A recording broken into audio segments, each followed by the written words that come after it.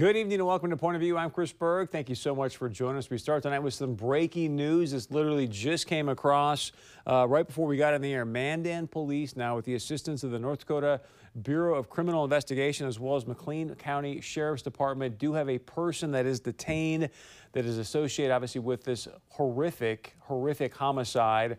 4 people killed Monday in Mandan. There is going to be a press conference coming up, so if that starts before the end of our show, we'll take you out live to the press conference with the Mandan Police. So just to repeat, person that they believe is of interest with the 4-person homicide that happened in Mandan on Monday. This absolutely just heinous, horrific crime. We'll get into a little bit of that in a moment, but has now been detained. And we'll give you the latest as we get more information. Producer Joss, if you get more information, please let me know so we can keep our audience up to date. Right now, they're saying that there's this one person. In fact, I think one of the things that's interesting that was some new news that we were going to talk about before this breaking news just took place was the fact of what the Mandan Police Chief, Jason Ziegler, said yesterday. He actually put out a video statement yesterday, and he said something that really jumped out to me. So I'm going to share with you just a short clip of that because that obviously lines up with what they have here. And we'll go from there. And we continue our investigation to bring this person responsible into custody. So let's cross our fingers that the person they have detained right now is this person that he's referring to. I do not want to get ahead of my skis here in any way, shape, or form, but I will tell you this. Multiple sources are telling me that if you were to know what took place in this crime scene, unfathomable. Let me just put it to you that way without getting into details. What took place in this crime scene, absolutely unfathomable, let alone in Mandan, North Dakota. Obviously, we're going to let the police do what they do. They can release those details if they see fit. I think also one more important thing to note is that tomorrow, RJR Management, the company, at least as of earlier today, is intending to hold their own press conference at 4 p.m. tomorrow. So we'll have that coverage for you as well to get you as much information about what took place with a 4-person homicide in Mandan, North Dakota. Obviously, that community still on edge. We had a chance from our KFYR station on Bismarck to go out in the community, visit with some people to get the latest on how they feel about this situation in Mandan. My heart goes out for this family. I wouldn't know what I would do if I experienced that. It's just tragic. Residents tell me although they're looking for answers too, they trust what the police are doing. There's no threat or no harm to the community, and I'm learning to just trust and to rely on that.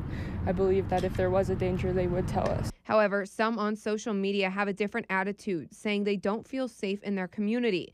But Police Chief Jason Ziegler has said Monday, There is no reasons based upon the information that we have that the public safety is at peril. Tuesday, We do not believe the public at large is in any danger. and Wednesday We do not feel the public is in any danger. that the public is not in danger. Since the last few days have gone by, I feel okay that things are still secure in the town. Many saying, though, this is just something they've never seen before. Again, I don't want to get into my skis here and give information that the police have not disclosed, but as they just said there, something that they've never seen before. I'm telling you from the people that I've talked to, if in fact they even release what took place in this crime scene, it's frightening. Let me just put it that way. Very, very frightening. Did one person carry this thing off to have 4 people in this homicide? We'll have more information for you from the police presser, assuming that takes place here before the end of the show. All right, let's move on to this. Last week, Minnesota Governor Tim Walz spoke at a CARE Minnesota event. That is American Islamic Relations Organization. I'm sure you heard the Council of American Islamic Relations. That's the name of this organization. He spoke at an event called Challenging Islamophobia. By the way, I think this is pretty important to note for some context here. CARE's got a long history in affiliation with Hamas and Hezbollah, known terror organizations.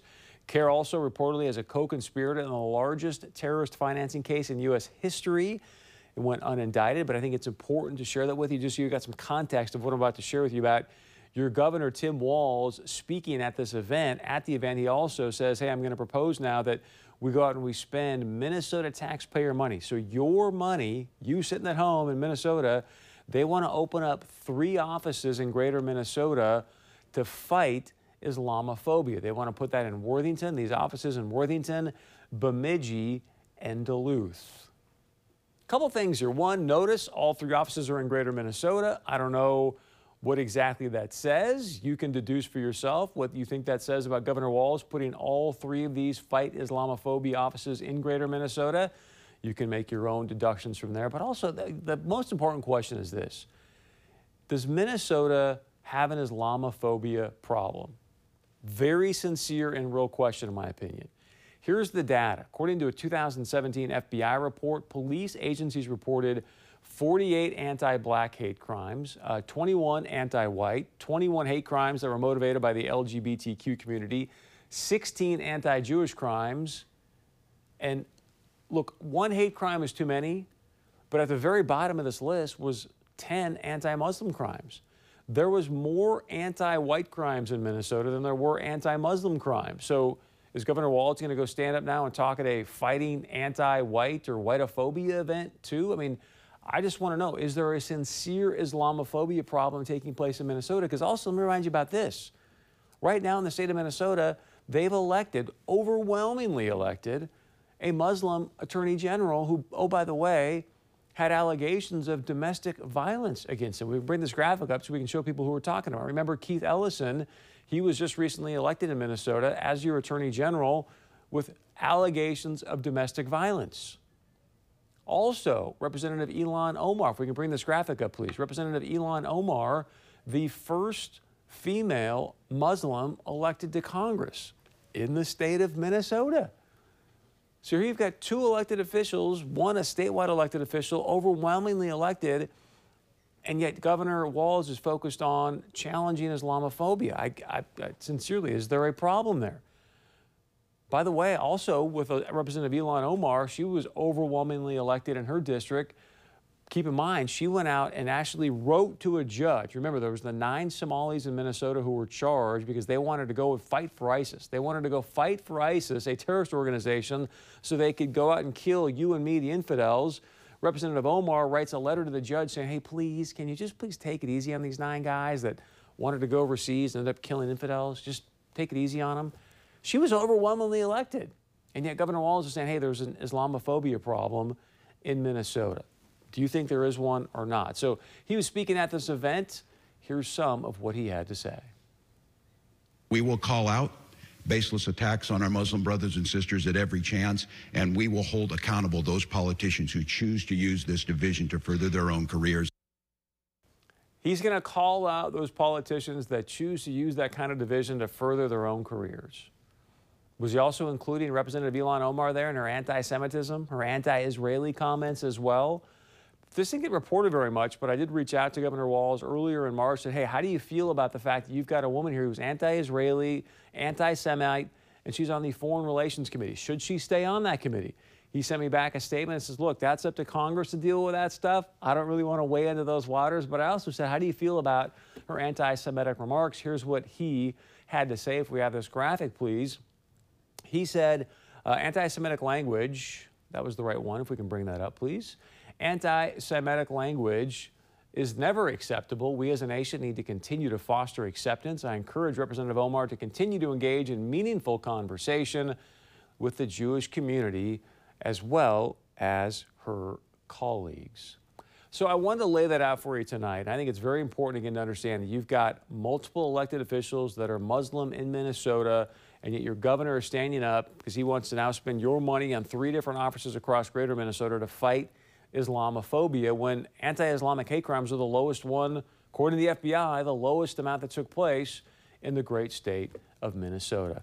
All right, Tommy Fisher. We know Tommy Fisher because I was down in Arizona with him. Tommy Fisher is the CEO of Fisher Industries out of Dickinson, who is working hard, possibly may get the bid to build the wall on the southern border. We went down there for the demo he did for the Department of Homeland Security. Well, Tommy has been in D.C. this week sitting down with DHS, Department of Homeland Security, Senator Hoeven, Senator Kramer, other elected leaders. So he went to our D.C. Bureau earlier today to find out, hey, what's the latest? How do things look for you actually getting the bid to build the wall? Tommy, welcome back to Point of View. You've been making some rounds in D.C., met with the Department of Homeland Securities and others. The most important meeting that you had and the most important thing that our audience should know about your meetings is what? Well, we met with DHS again and gave them a proposal guaranteeing 218 miles in under basically a year for a fixed firm price of $3.3 billion. And we also got to explain some of the technology, the road, and everything else with it.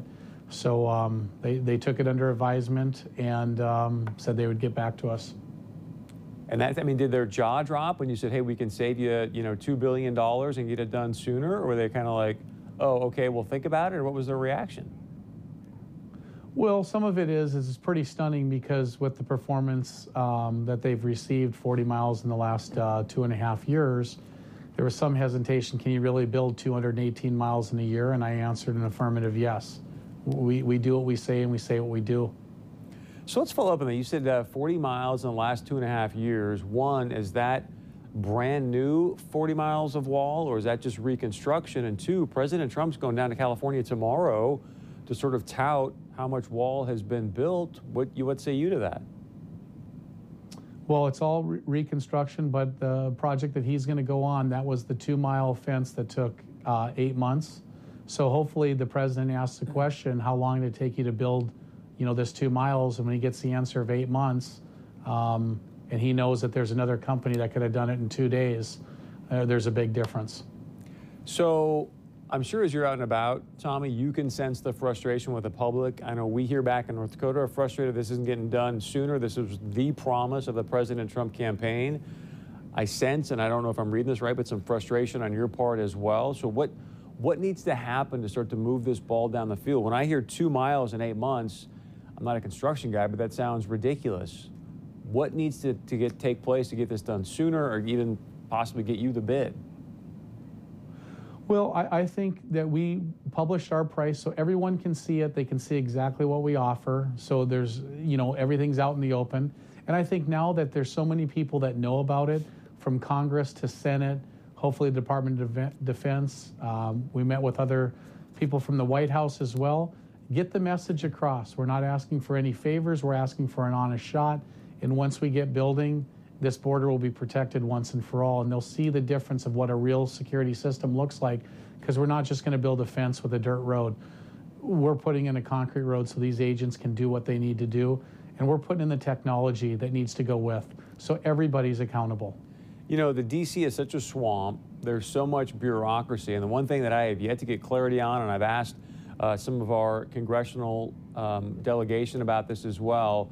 Now that President Trump has declared a national emergency, do you know for certain or not, can he essentially now say, hey, look, Tommy Fisher and Fisher Industries is our guy, we're going with them, let's just get it done? Or does he need to get congressional approval in order to go through the swamp and get you guys the bid and get the wall built? I think in a national emergency they can. We have, with our patented technology, we have the ability to be sole sourced, but we also have an open IDIQ with DHS. So if they want to do it, I think there's a mechanism to get it done. And like I said, whether it's 218 miles, 10 miles, 20 miles, or whatever, once you see what we build, it's game over at that point. There is no way you're going to go back to taking anything less than our high quality that we can deliver. You had myself and Scott Hennon down last month as you did a demo for the Department of Homeland Security. I know coming up on April 16th, just not even a couple weeks away, you're going to have now some congressional leaders down there. Who's going to be down there? What are you going to be doing, and what do you hope to accomplish? Well, there's several congressmen that's being toured by Congressman Andy Biggs from Mesa. I believe Matt Gaetz, Tom McClintock, several others. I don't want to leave anyone out. It looks like Senator Kramer is going to join with Senator Cassidy. So we got a few senators, possibly Martha McSally.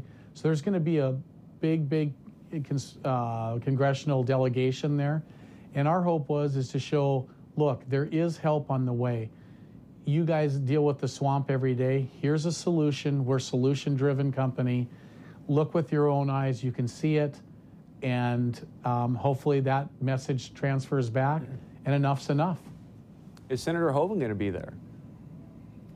I don't believe Senator Hoeven was going to be there, but he was on the call, and Senator Hoeven wanted answers, and I think he's going to get answers where how many miles are being built, who's building what. He did a very nice job today on that, and he's the kind of guy that will hold people accountable, and we're really proud to have him as a senator of North Dakota. So, quick question, I don't know if you know this, but is it a scheduling conflict? Because he seems like he'd be a great guy. He's on the Homeland Security Committee. He's on Appropriations for Defense. So is it a scheduling conflict, or do we need to maybe pick up the phone and encourage our Senator Hoeven to show up? You know, I'm not quite sure. I heard that there might be another delegation of senators that want to go down. We met with Senator Johnson today, and we're hoping that his chief of staff will join us. Just to let everyone know that there is help, and that there is a company out there that has a solution that we can really do what we say, build over a mile a day. And this border has to get sealed up. I mean, it's chaos down there, and it's not fair for the agents. It's not fair for the people, trying to cross either.